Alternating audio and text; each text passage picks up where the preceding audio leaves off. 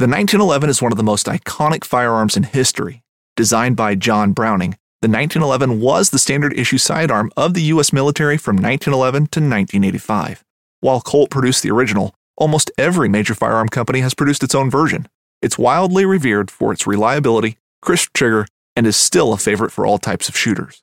Whether you're looking to buy or build a 1911 and just about everything for guns, log on to MidwayUSA.com.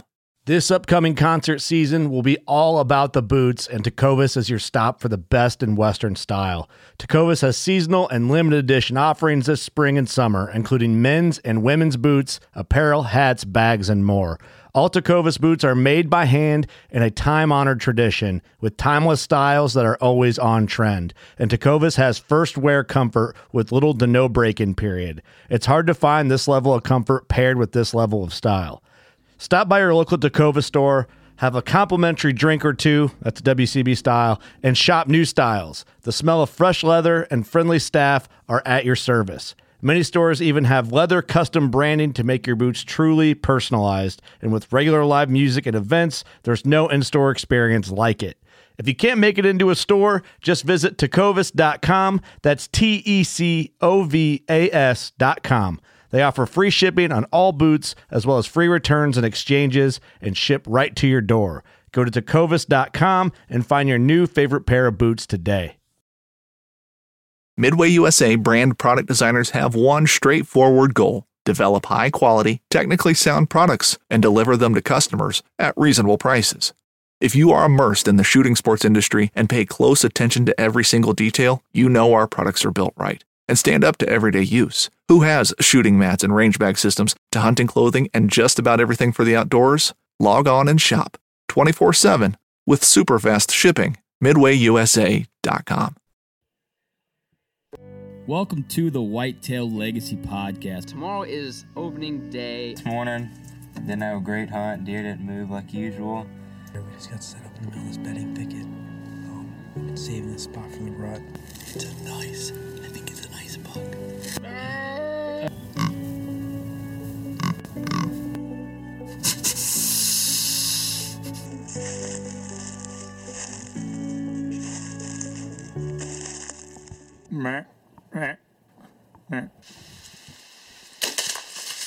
Boom! Hits a 170. That was money. I think he's down right over there through 10 yards. Whitetail Legacy Podcast, bringing you back to the hunt and leaving a legacy. Baller rut. Welcome to the Whitetail Legacy Podcast, coming in your ear holes once again. Another week, another episode.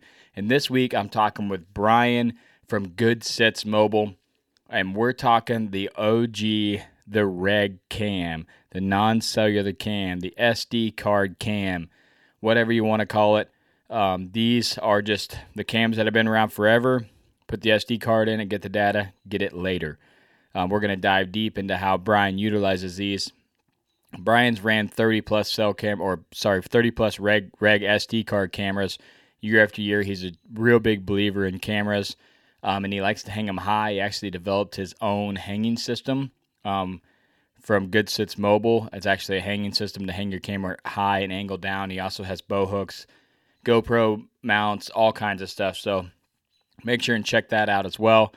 But as for the content that you're going to get, we're going to go into how Brian sets them up, how frequently he's pulling these cameras. Is he getting long-term set cameras? Is he using them to kill deer the same years that the cameras are out? How he goes about pulling the data, collecting the data, and making a plan to kill.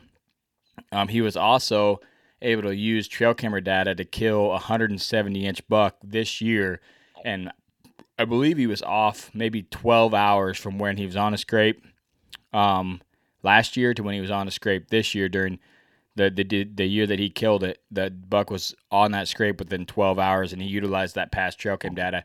So we're going to dive into that story and let him talk about how he figured that out and connected the dots.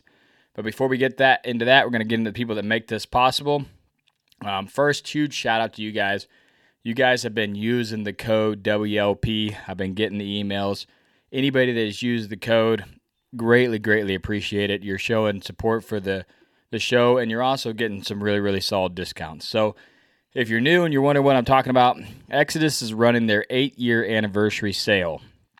So starting now and continuing all the way till June 12th, didn't want to mess the date up on you guys. So you got about a week and a half.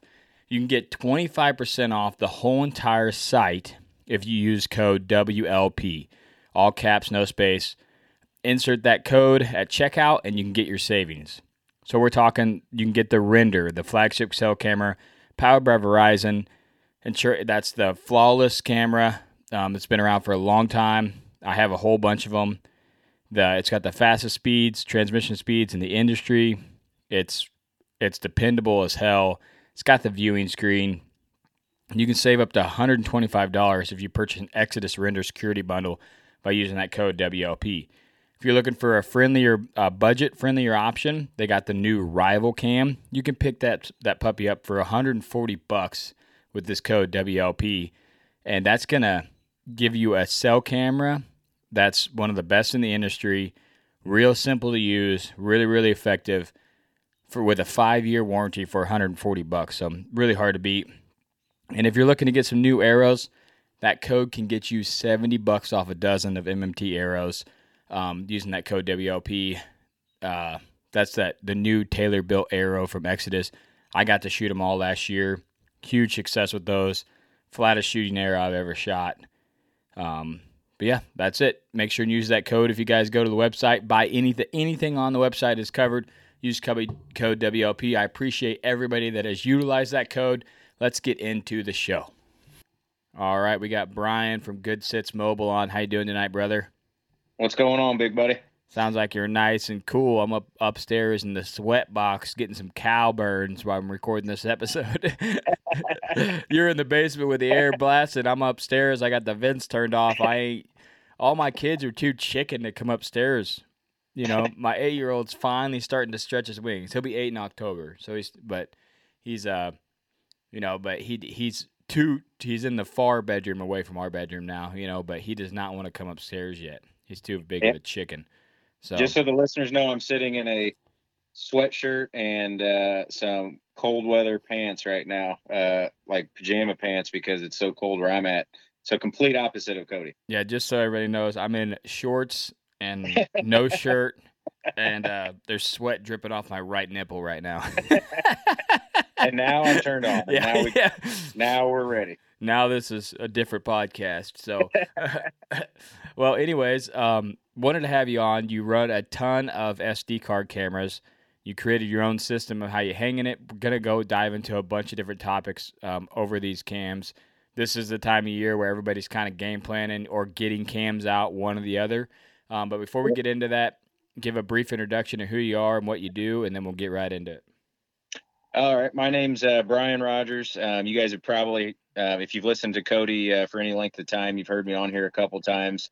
I'm a longtime listener of the show, and now me and Cody have kind of become buddies, and I'm just a diehard whitetail freak. Basically, if anybody knows me, they know that's basically just what consumes me outside of my family was whitetails. Like most guys that are into it, we don't really have other hobbies, and even more so than just whitetails. I'm hardcore into the public land side of things, and the reason why you guys why Cody had me on was for the trail cam stuff, and I definitely pay my dues when it comes to putting the trail cams up. So, but I've been hunting since I was a little kid, and that's well over 20 years of public land hunting, and I've been seriously hardcore running like large amounts of cams for like the past 5 to 10 years, somewhere in there. So yeah, you're a perfect guy when I was thinking of who I'd have on. There's a lot of guys that run a bunch of cams, and I've talked to a lot of them, but yeah, with your last year's success that we'll cover, I thought that this would be a perfect fit to show how powerful those regular SD card cameras are, because I see some posts online now. People are selling their regular SD card cameras because they're going all cellular, and a guy that's running 6, 7, 8 cams, I could see that might be impossible, but if a guy has 30, he's not going to be able to run. The normal guy is not going to be able to run, all cells if they No, have, no. if they have that many cams, But I see a lot of people are kind of putting the red cams to the side, and I feel like that's a mistake by them. I still think they're a very powerful tool to use. Yeah, it's a big no-no in my book, man. Like, I mean, nobody can deny how powerful the cell cams are, but like last year was my first year ever using the cell cams, and I ran 4 of them, and I kind of talked a little bit of crap on them before, but I thought, you know what, it's not fair to talk crap on something you haven't tried. So why don't you, put your money where your mouth is? And so I ran them, and obvious good things about them, but then some of the negatives that I had kind of thought about, like outside of the whole ethics conversation, but like just a couple of the things that had me worried kind of came true. And one is you're checking it like a crackhead all the time at work, at home, like, you know what I mean? Like it's when an SD card's out there soaking, it's kind of out of sight, out of mind. And when you're getting, notifications in the rut and you're supposed to be at work doing what you're supposed to do or giving your family the time, it kind of takes away a little bit. But again, that's not the whole reason for using the SD card cams. But that was like one negative that I saw of running the cells. Was just like I'm already a whitetail like fanatic, and I'm already tore up with it. I don't need a giant a giant distraction. Right, exactly. So, but anyway, they're here, and I used them last year, and there's obvious advantages. But the biggest thing for me is, like you said, if you're gonna go into an area, especially learning a new area, and monitoring, pressure and all that stuff, like you need to shotgun a bunch of cams out there, and there's no way that you can. I mean, maybe some guys can, but who's going to be able to do 30 to 50 cell cam plans? As well as, I think there's a point of diminishing returns for the data that is received from like too many cell cams all at once, right? Then you start to get into the whole, like, you're questioning if you're making the right move because you almost have too many things happening at once, So I think a lot of the times in the day of information, we have too much information to process. Whereas if you're running the SD cams at the end of the season, or as you go to check them, you can take that information, one at a time, or at the end of the season, you can sit there and really, put them in files and then scour the data, look at your winds, look at your weather, try to figure out patterns. And so for me, they're just invaluable, especially when it comes to learning new properties. It speeds the learning curve up so much. You go into, like, usually you'll sit there, you'll map scout, you'll figure out your spots where you want to put your cameras out, and then you go out and investigate. And I'll drop, cams. And especially if I come across a spot that I like, I'm throwing out 5, 6, 7 cams around a bedding area. And you're just not going to do that with cell cams only. You know what I mean? Yeah, no, you're, like you said, I always call it, your assets. You only have so many assets that you can, utilize in certain areas. And with a cell cam, you want to kind of spread them out. You want to get the best bang for your buck. But with a red card cam, hell, I put 2 on the same tree facing different directions before. Yes. because if you have the assets, it's a good spot, you might as well burn 2, in that area, just because because there's cams are great, but that's another thing. The biggest flaw that I think about cell cameras is you go out there and you hunt and you see 10 deer and none of them were on that cell cam, and maybe even seen your target buck and he didn't walk in front of the cell cam during that night. So you're putting a lot of stock in what that cam's telling you, which is good and bad, because the buck could still be there. He could just be not walking in front of your camera. I've learned that over the years the hard way. You go hunt somewhere, you're like, man, I'm not getting much on the cam, but I'm going to throw a set here anyways, and then you see 6, 8 deer, Yeah, and often it's just off of where that camera is, and then you're realizing, like, well, I'm getting just this small area. Whereas if you have, 5 cameras to blast in a little, however, whatever size you want to throw it in, but at the same time, like if you're throwing it on multiple different trails, and then you're dissecting that area and figuring out you're getting a real picture of what's going on in there, not just one trail. I guess is that, and usually where I'll throw my cells, the ones that I did have is on a centralized scraping area. You know what I mean? Something that I feel like I'm going to get a lot of the deer in the area there, and not necessarily right by where they're bedding.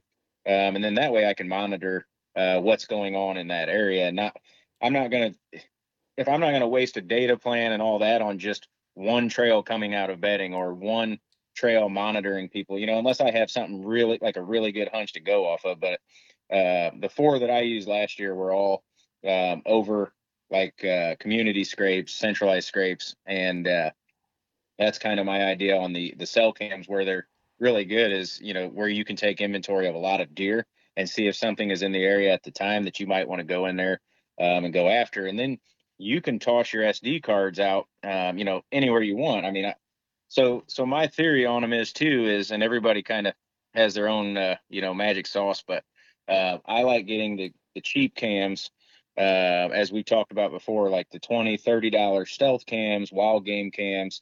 You can do the Tascos. A lot of guys, kind of ride those Tascos, but I had a few of them, and I wasn't crazy about the quality, and I felt like I was missing some pictures on them compared to some of the other cheaper cams, and the pic quality isn't any better or worse than the other ones. And if you're looking for sales, you can always get like the stealth cams, the wild game cams.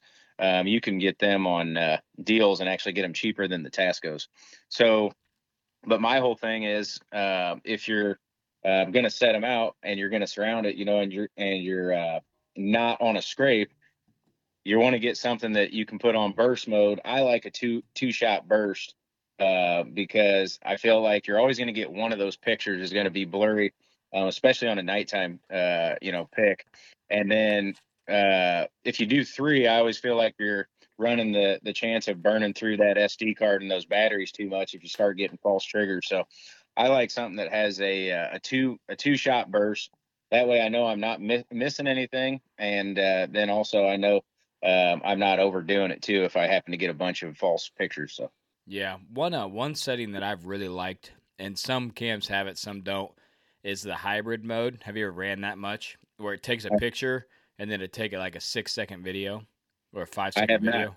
Yeah, that's really cool. So you get a picture, and then after the picture, it'll take it, write it, and then it starts recording video. So it's pretty cool, especially on a scrape. Like you get a picture of the buck, and then you get a 5-6 second video of him working the scrape. Honestly, I have not even heard of that. Yeah, it's called hybrid mode. I'm not sure what. I know Exodus cams have them, but I'm not sure about the other companies. But they have it where you can even set it on your cell cameras in that mode if you would like. But I don't like to run video mode on cell cams just because the data and the batteries and all that jazz. But but for regular SD card cameras, it's awesome. One thing I wanted to mention was on the SD card cams, like you're saying, when you can put them all in an area like that, the learning curve is subtracted so quickly because you're hunting every single day at a certain spot. And if you have a cell cam there and it's not popping, say it's not popping second week of October, you're like, man, I need to move that thing. If you have a reg cam, you don't know it's not popping right away. And you leave it there, and then the third week of October, it's on fire. So if you can leave those SD card cams, that can really tell you, okay, this spot was shit all year, or it picked up second week of November, or it picked up first week of December. Like there is going to be a hot spot, during the time of the year in that area. 100%. And I always say so I kind of have like two kind of strategies too when I'm hanging them. Spots that I've been to before that I'm monitoring pressure and the food sources, because like you might go in there and it's going to change based off of your acorn drop and what crops are up and stuff like that. So I'm going to put them in places that I can check on the fringe, where I can go in there and check them whenever I'm going in to hunt. And also, I'm going to put them at spots where I plan to hunt. And I'm generally not going to.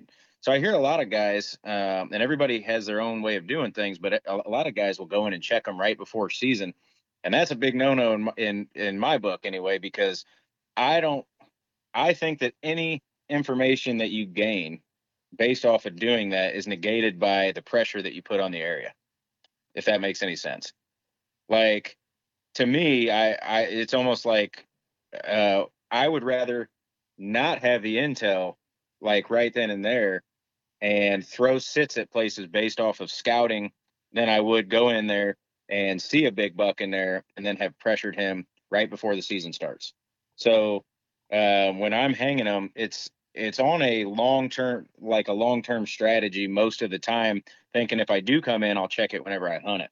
Now, just as an example of how you can like shorten your learning curve on an area, I branched out to a new piece of public a couple years ago.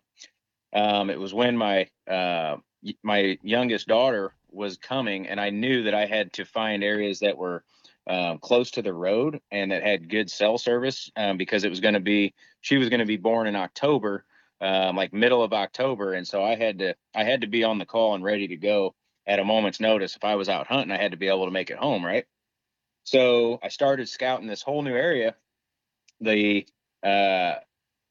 and like just blasted cameras all over this whole area. Well, if I had taken, one cell cam here, one cell cam there, it wouldn't have given me as big of a picture, but I was able to completely eliminate 90% of this public area and get on just this one chunk. And every single time that I hunted this one spot of this one chunk, I had encounters with big deer. I even had an encounter with a big deer in that spot last year with my cousin BJ, right before killing my 140. So it was like the 26th we went in there, and it's just, it really comes down to being able to cast a broad net and then filter through it, like I did the previous year. And then, so I didn't even hunt it the first year that I threw them all out. And the next year, the only place I hunted, I had shots at 3 different bucks. I actually messed it up and hit a branch on one real big one. The next time it was a 3-year-old that I just decided not to shoot. And then the next time I killed a big, nice, like 140-inch 10-pointer right in the same tree during shotgun right after my daughter was born. So it was it's just really eye-opening once you start doing it, and once you start analyzing all of this data at the end of the season and then using it for the new season ahead. It's way more valuable to me than current up-to-date data, I guess I should say. Yeah, I agree that data of just knowing where a good spot is huge, man. You can just say, I know from previous, this is a good spot. You can go in there and pull the cams. That's good advice that you're saying about not going and pulling the cams. I've been guilty of doing that, in the past, where I just got to know if there's something, I'm going out there a week before season to see if there's something that, might be still edging or still messing up. And a lot of times, every time that we've ever done that, we've never got like a for sure, this is where we're going to go, this is how we're going to kill that deer. We killed Pickles opening evening, but that was a different situation. He was on the cell cam and coming out to an ag field pretty consistently, and we were able to sneak in there and hang a set and kill him. But I love that hunt too, man. That was so cool. Yeah, but the going in and pulling cams right before season, it's so hard not to do, but I think your advice is right. You need to hold off and throw a set at there and then pull the camera. Because if you go in there, like you said, you're educating that deer one more time, you might push him back to his secondary bedding. You get a look at the intel that's on that card, and by the time you go to that card, it's already too late. So I got one spot in mind like that where it's just an early, buck bedding area, and there's a 3-year-old in there last year that's one of those 3-year-olds, that's like, oh yeah, this is this is gonna be the one. And I thought he was bedding kind of in a different spot, and he was a very aggressive sign-making deer. There's giant rubs all over the place. He's probably mid 140s, but he's got that short tined fat mass, inside kicker points, bunch of base kickers and shit going on. You know, he's probably like a 16 point deer, but he's got like, you know, his longest tine is 7 inches, you know. That's what he had going on last year. But that deer was bedded. I went in there to pull a cam in October, and I really didn't even plan on hunting that area. And that deer, I bumped him out of his bedding. He was literally bedded 10 yards off the cornfield. And I went in there and pulled that cam. And I already had a cell cam in there, so I knew that there was deer in there, you know. But where I would have hunted it, I would have accessed it different. But since I was just pulling that cam, I'm like, I'm just going to pop right in off the field edge here. And that buck was bedded right on a little high spot, right 10 foot off that cornfield, right in the timber. And I went over to his bed. There's rubs all over it, and you could tell that he'd been using that bed a lot, you know. Well, in my whole thing is like, I'm going to throw some figures out that I'm just kind of making up, but based off of like what I've seen, 80% of the time, let's say, bucks relocate to a different spot pretty quickly in the fall, right? And everybody wants to get on that early season opening day buck, opening week buck, and that's great, but I think it's better gained through observation, like glassing, or if you had a cell cam that was picking them up or something like that. But I think going in and checking cams to try and get the jump on a buck that might still be in an area or something like that, to me is just absolute, like the odds just aren't in your favor as far as that goes, on the damage that you're doing on either bumping that deer, and bumping a big buck is not the end of the world, but if you're educating him before you're, you know, even trying to throw a sit at him, to me it's just it's not necessary. And you know, you're just fishing like a local isn't just about catching fish. It's about connecting with the environment and the people who call it home. It's about hearing the stories and traditions that have been passed down for generations and sharing unforgettable moments with the people you meet along the way. Fishing like a local is having an experience that stays with you forever. And with Fishing Booker, you can experience it too, no matter where you are. Discover your next adventure on Fishing Booker. Get ready for the greatest roast of all time, the Roast of Tom Brady, a Netflix live event happening May 5th. Hosted by Kevin Hart, the 7-time world champion gets his cleats held to the fire by famous friends and frenemies on an unforgettable night where everything is fair game. Tune in on May 5th at 5 p.m. Pacific time for the Roast of Tom Brady, live only on Netflix. With threats to our nation waiting around every corner, adaptability is more important than ever. When conditions change without notice, quick strategic thinking is crucial. And with obstacles consistently impending, determination is essential in overcoming them. It's this willingness, decisiveness, and resilience that sets Marines apart. With our fighting spirit, we don't just fight battles, we win them. Marines are the constant our nation counts on to fight the unknown. And through adaptable problem solving, we do just that. Learn more at Marines.com. Putting a little kink in the process that doesn't need to be there, I guess. Yeah, for sure. I completely agree. The fact that the intel that you get probably isn't going to help you one way or the other. More than likely, just in my experience, if you know the deer's you're just boogering up a spot for no reason. You're just curious. The curiosity kills you. So, but getting back to the cams here. So, what are your hot spots for SD card cams? Just kind of a few of the ones that you find yourself getting the best pictures of bucks. Okay, so without a doubt, like I will go in and scout an area, and most guys will go in and scout the area post season, and I don't have that luxury because I spend so much time with the kids and hunting and everything else. Like I put too much into the fall that postseason I'm usually hanging out with the kids. So I end up going in the summer And it's harder, it's not as easy to see the lay of the land and the sign and stuff like that. But one thing that I always find is if you can find one of my favorite places to put a SD cam is over a scrape that you can tell has been hit, but is not like some huge obvious scrape.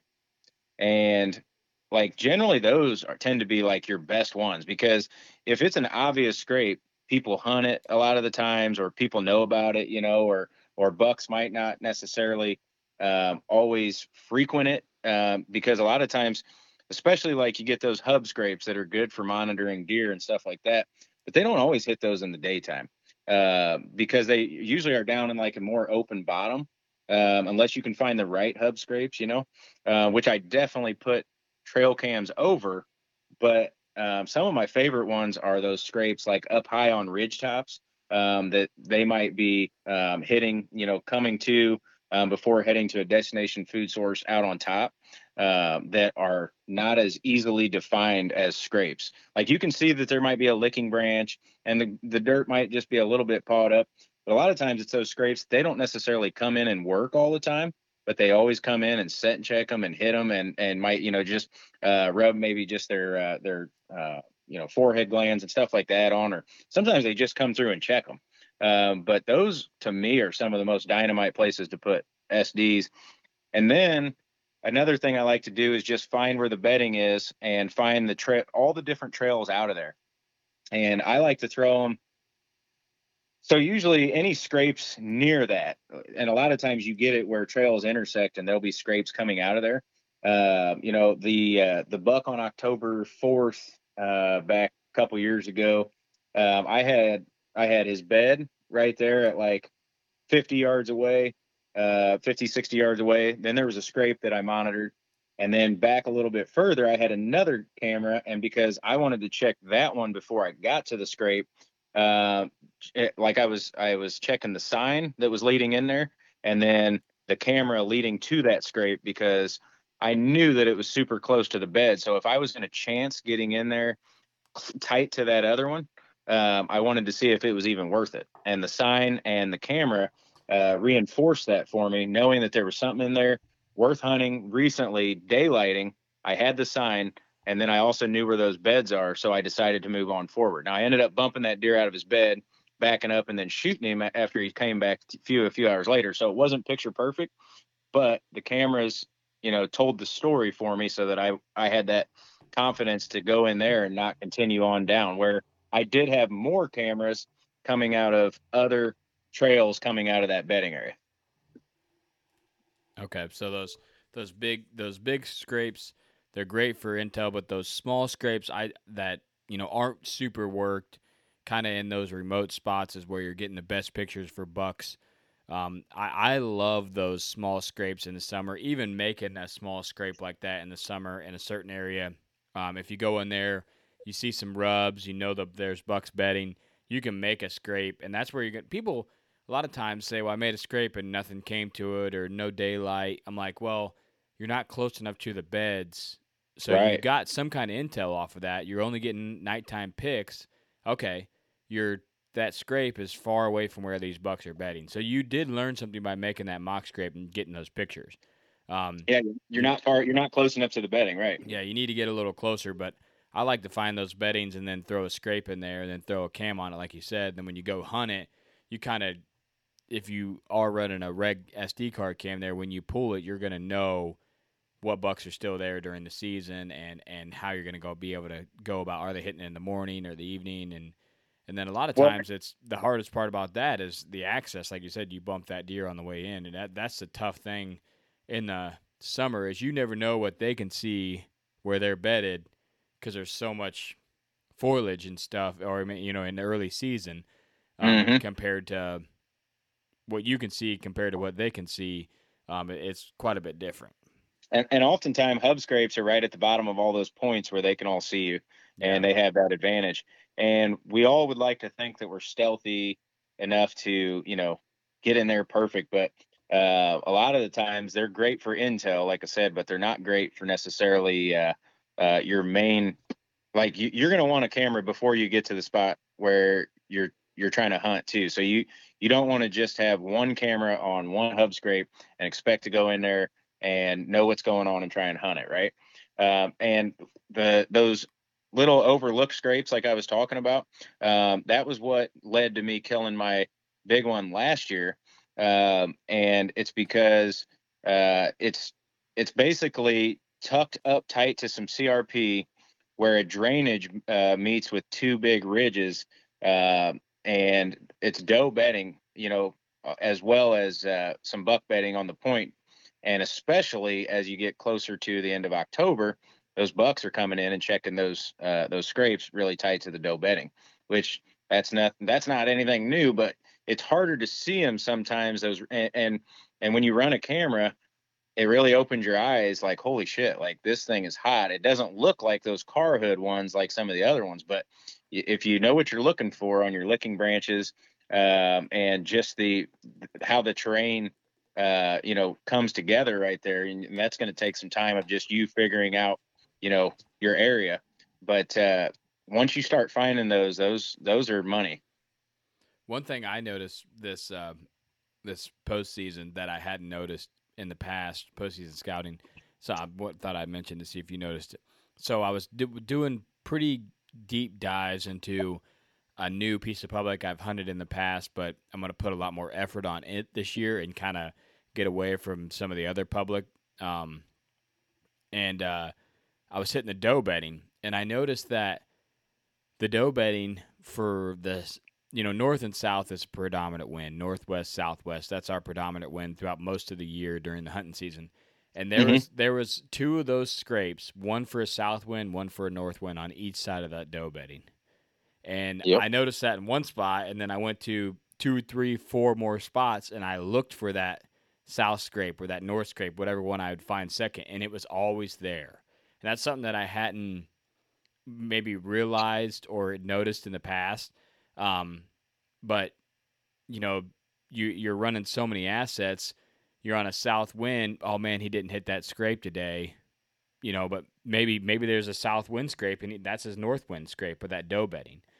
Well, honestly, I was agreeing with you, but that's something I've never really even looked for, but now I'm going to start looking for. That's kind of cool to think about. Yeah, that's something that I'd never thought about it. And then we walked an area and went back there and walked it during mushroom season, and I seen the scrape, and I'm like, this would be the south side of that doe bedding. And then I was like, well, I'm going to go walk all the rest of this stuff. And I went and walked the other stuff out there. Same thing. There's that not giant scrape, but just one of those scrapes that has a good licking branch that something's hit. One on the south side of the bedding, one on the north side of the bedding. And pretty remote, pretty close. A lot of times I feel like they like to stick to right on the transition line of the thickest cover. Yes, right when it opens up. I would take those. I would take those any day if over a giant car hood hub scrape. I mean, to me, you get more daylight bucks as October, rolls on. And it's just, if you get them daylighting and you get plenty of bucks, you have a really great chance of slipping in there, because usually the wind's in your favor too, because you can come in from the downwind side of that scrape and hunt it. Yeah. So, a lot of times you're thinking, man, I can't hunt that scrape. I can't hunt that doe bedding on that scrape because there's a north wind or whatever. And then now I'm like, well, I got options either side now to be able to hunt that scrape and see, but I'm going to be running, I normally am running one trail camera on a scrape close to doe bedding. Now I'm going to be running one on each side for prevailing wind. And if there isn't a scrape, I'm going to make a mock scrape, run a cam for a buck that would be accessing and scent checking that doe bedding on a south or scent checking that doe bedding on a north. And I'm really interested to see kind of what the data ends up being at the end of the year. But that's something that all the years of hunting, you're out there, and then you're mushroom hunting, you're like, that sets up perfect for a south, and then you go back to all the other spots, like, this is maybe they're all doing this, maybe that every doe bedding area has this setup, and it's something that's slipping through the cracks that could really be the game, changing thing that I need during the season to kill on them scrapes again, because that's the most powerful thing to kill a big white-tailed deer, I believe, during that 3rd week, 4th week October, is those little scrapes like that, man. They're just so powerful. They want to check them. They're in daylight. You get a cold front, man, you can kill. Oh, absolutely, dude. And I look at areas like a couple different ways. If I've ran cameras in there a couple years and I've started to build profiles on bucks, then obviously if you have a big buck that you're targeting in an area, you going after them, but also you just build profiles on spots like you were hinting at when they get hot. And if you get enough of those spots hot at slightly different times, and you just start throwing sits at it in that last, let's say 5 to 10 days of October and first 5 to 10 days of November, you get enough of those spots based off of historical data, you're either going to kill a really good buck or your target buck on one of those areas, because it's pretty hard to throw a sit at all of those if your access is bulletproof and not get a shot. Yeah, that's for sure. If one thing that I've been trying to do is I'll run a cam in an area. We have the corn bean swap, so I always give it 2 years. But if I find a pinch point or something, I'll run a cam there for 2 years. And if I see back to back, 3rd week October was really good, 2nd week October was really good, something that's clicking year to year, I'll pull that cam and utilize that asset somewhere else and just know that spot's good during that time. I feel like that's another thing that people mess up with SD card cams is it's great to get the intel every year, but if you're trying to expand to find bigger bucks, sometimes if you know the spot is money during a certain time of year, you don't need a cam there to tell you that, Yeah. If you're just hunting big bucks and not a specific buck, and you already have ran cams in the area, and you're not on public, especially because the only other aspect is if all of a sudden the spot has been hot this time of year, and then I got a guy that's heavily hunting it, that's the only time that on my regular spots that I know are good, I hang them in spots where I know that deer walk, but it might not be the best trail that for my best big buck movement, but it's where big buck movement might happen and human movement might happen, so that way I can catch a little bit of both on the way in. Yeah, that's good also. So we went over your hot spots. Let's go over a quick setup of how you like to position these SD card cams, and then we'll get into the collection of data from last year's buck real quick. Yeah, so a big thing for me is elevating them, and I know a lot of guys preach the 6 to 8 foot rule, but I'm trying to get them out of the faces of people and as well as big bucks. And a lot of guys still hang cameras at a regular, right at the waistline type thing. And I've just seen too many times where I felt like that, it hindered deer movement and especially big buck movement, that I started hanging them high, and them getting stolen has, drastically went down because of that. And I feel like it really, really helps my hunting too. So I'm a big proponent of that. And when I come into an area and I know I'm going to hang a cam, I start to look around for not just a tree that is going to get the best pictures, but a tree that is going to offer me the most concealment. So you also have to look at where the sun is going to be. The sun is always going to be in your southern hemisphere. So ideally, you want it facing north and on the northern side of the tree. The other thing is I know that you're getting best pictures if they're walking horizontally past your camera. I like it at a slight angle. You never want it right on the trail because people, even if it's elevated, are going to look at it if it's looking right at you.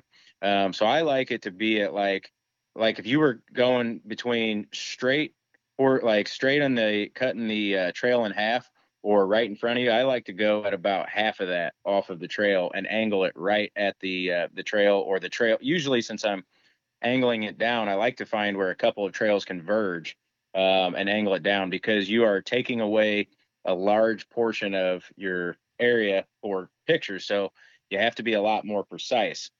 And that's also why I created my my system of products, what my Good Sit Mobile is based off of, which is there's a mount that you can easily screw it and adjust the pitch.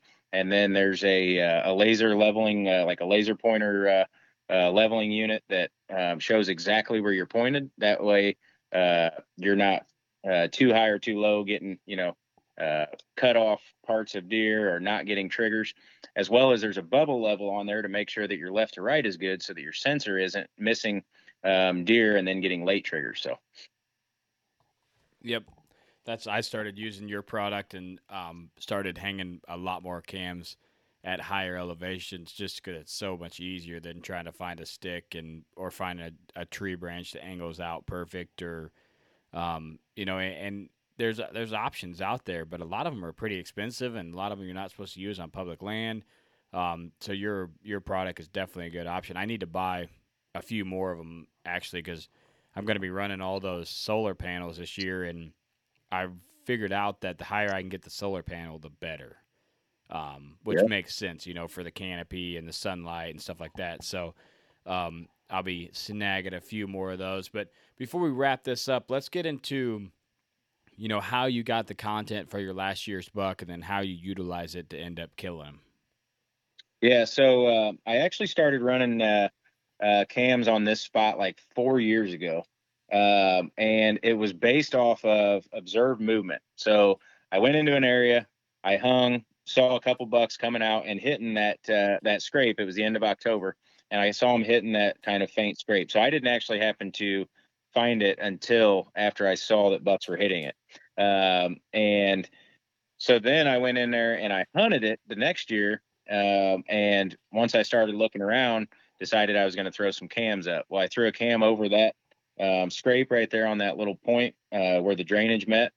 And then I also threw one back right where the CRP made this little like finger. Let's see, it's probably 60, 70 yards away from the other camera, but it's on another trail that comes in off of there and actually cuts down the drainage a little bit. So they actually run the trails that I was monitoring run parallel to each other, but the closest they ever get is like 30 to 40 yards away from each other. And so I wanted to observe both of those lines of movement in there, because a lot of the times you get bucks that are just going to go downwind of that scrape and they're not necessarily going to hit it. Right. So I did that and I would run it, and I started getting really good picks of bucks, daylighting, and also like just all day, all night. And I was getting a lot of even early October movement from a couple of bucks. And so at first, I took note, but when you have a lot of spots and you've only ran it for a year, sometimes you think, well, maybe the acorns were dropping.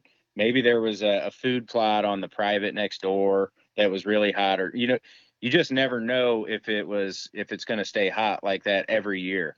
And so the next year ran them again. I hunted in there sparingly, hoping to catch up with one, and never did see a buck. So anyway, I hunted that spot for 3 years and never saw a mature buck in there. And there's one deer in there that is at least 8 years old that I've had on there all 4 years. He comes in there daylighting in October, all through October, and then usually like the first week of November, and then you might see him one other time. But anyway, this big 10-pointer, I was in there after, but also him and a couple of other deer that only daylighted at the end of October, which was the one that I ended up killing.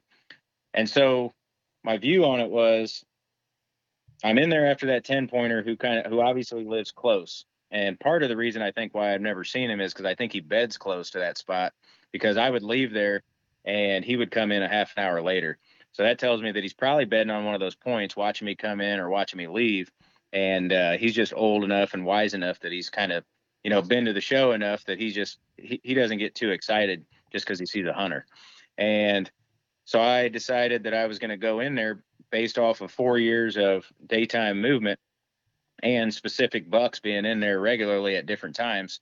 And I was really hoping to hook up with that mid 140s 10 who isn't anything spectacular, but I thought, well, this other big 12's in there and then this other big buck's in there at the end of October. So if I can run into them, it'd be even better. So, and that's what happened. I ended up decided that since I thought that my access was getting me busted by that 10-pointer, that when it was raining at the end of the month, that I could use that to my advantage and get in there quiet, and that hopefully it was going to suppress my scent too, because if he was bedding off that point there and coming in, and if my wind shifted or something at any point while he was bedded off that point, I really didn't want my wind to blow it either. So, but anyway, went in there, sat 4 hours, and he came out within a day of the year before's picture that I had of him, and within a half an hour. So within a day and within a half an hour in the same spot is where I killed that big buck.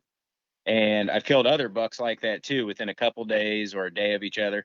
And I truly believe that as bucks get older, we know that their core area shrinks. They get better at avoiding humans and, start to pattern us. And the one huge major chink in their armor is how regular they are at different times of the season in different places. So for me, if you offered me 5 cell cams or 30 SD cams, I'm taking 30 SD cams, because if I can get more intel on bucks from the previous year, big bucks, then the next year I'm stacked to go in there to different spots and hopefully hook up with one of those deer at that same time.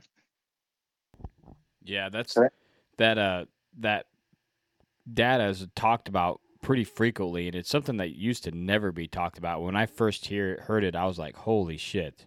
Like, is this true? And then I even started seeing it. And then when you killed this year, I was like, holy crap. And that deer had grown quite a bit as well. Makes it even better. But like you said, that deer was there so close to the time that he was the year before. And without that SD card camera there getting data off that scrape or that area, you wouldn't have known to go hunt that spot. So huge intel boost right there. Yeah, and I've killed, like the one I talked about, the shotgun deer that I killed the year my daughter was born. That was within 4 days of each other. What was the other one? There's another one that I killed off of historical data too that I can't think of right now. But just all you have to do is think about an old dude. He doesn't have to go to a million places to eat. He doesn't have to go out to a bunch of nightclubs. He knows where he wants, he knows where his girl's at. He knows when she's ready. He knows what he wants to eat, and everything is close to him. And so he becomes harder and harder to kill, except for if you know when he likes to go to that place and at what time, and try and figure out that chink in his armor. And that's why I think that people getting rid of SD card cameras is a big, it's hurting them, but I just couldn't imagine not going into a season and not having that data to go off of, because to me, it's like, all right, dude, I know they were in here last year. There's a great chance that I'm about to see a buck. Yeah, I agree. When I see people saying, oh, I'm selling everything and just running cell cams, I'm thinking, man, you're missing all the stuff. You're still getting the intel, but even having that intel on a cell cam, some of them are going no SD card. You can't even look at that stuff. I mean, I guess you can look at it on the app, but you only got so much storage on there as well. So they're missing it. And like you said, the more assets that you have out there, the more intel that you get of what's going on in the woods, the better success you're going to have. Just plain and simple. Case in point, I had a giant behind my house last year, right? Now it's in the city, and I don't hunt it, but I run a cam just for fun, right? And I had a giant on there at the end of, or like the waning rut, and he was only on there one time. He was in there like Thanksgiving week. Well, if I'd have went in there and hunt him after I got a picture, I'd have never probably seen him again. But if I hunt him next year, if I was to hunt him next year in that same week, I have a really good chance of running into him if I'm in there and catch him before he comes in there rather than after he's already been there. You see what I'm saying? Yeah, that's the key. When I did the cell cam episode of this, like, you're trying to get the most recent information, because when you get a picture and get the intel, it's too late. But if you get the picture from the year before, you can make a plan to hunt that deer the following year. And that's something that if you see a buck daylight somewhere, there's a reason he was daylight there. So more than likely, if he made it through, he's going to be daylight in that area, remotely close to there that for the following year, for the same reason he was there this year. Usually it's around does. Like usually they become really regular around does. Yeah. If you get a doe that's coming in, I mean, they always come in usually around the same time. And so, I know for a fact the one that I killed last year was just coming in and checking that scrape for does, because I had another one an hour before coming in there and he went by the scrape on the other side. So usually I think that they become really regular around does and then semi-regular around food. Food is more year to year, whereas does are every year. So that's why I think those scrapes we talked about in the beginning are so important, because that's a yearly thing that a buck is going to visit. And then once you have the data from the previous year, you know exactly when to sit over it. Yeah, for sure. Huge key to being able to get on those deer year to year. Before we wrap this up, let the people know where they can find your content, and then we'll wrap it up here. Yep. So you can check me out at Good Sit Mobile on YouTube, and then goodsitmobile.com if you want to check out my products. We have the trail cam stuff that I mentioned.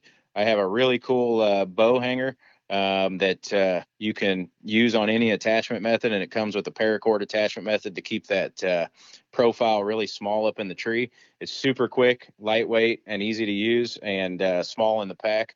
And then also I have a second angle camera. So for any of you self filmers out there that like to hang the GoPro, I have a second angle camera that is modular, and you can make as big or as small as you want.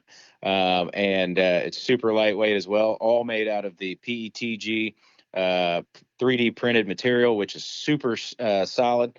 We actually hung 75 pounds off of one of my little clips, and it did not break it. So the stuff is not just some cheap Chinese made plastic. It's pretty tough too. So all of this stuff is made to last, and will definitely last out in the woods with your trail cams as well. So yeah, I've had great success with the trail cameras, and I bought some more of those. I also bought a GoPro mount, but those bow hooks were selling like hotcakes, man. So yeah, everybody's got to have a bow hook, and that's a great option for public land guys or private land guys. Like you said, you could use any method to hang it.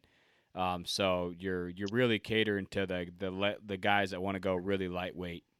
I went and did a practice hang in my backyard the other day. You might have seen it on the group chat, but I was sitting up there just trying to get it to like mess up or move around or anything like that. And it's solid, man, because you actually set it just like a climbing stick. Once you tighten it, you pull down on it, and then it's set. It's solid. So yeah, once you like basically cam lock it down, that thing is set in there, dude. It ain't going nowhere. So gives you comfort if you want to hang your backpack from it, or you got $1,000+ bow hanging on it.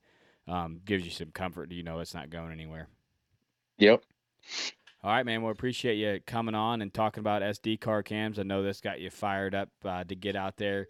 We'll get something set up, and we'll get a scouting mission together and make a video out it so people can see you trampling around out there in the woods. That's gonna be awesome. Maybe hunt together at some point this year. We'll see how it goes.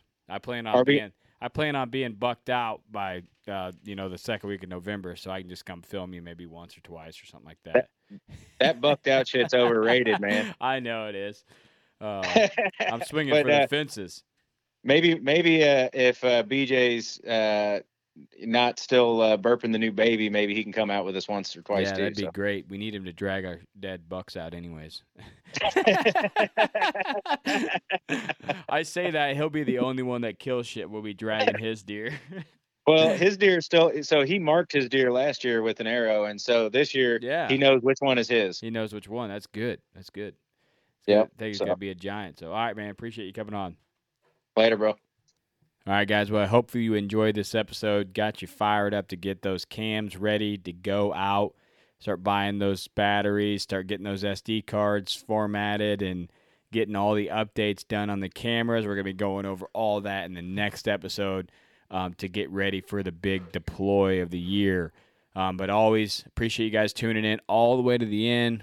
Love you guys. Appreciate you supporting the show all these years.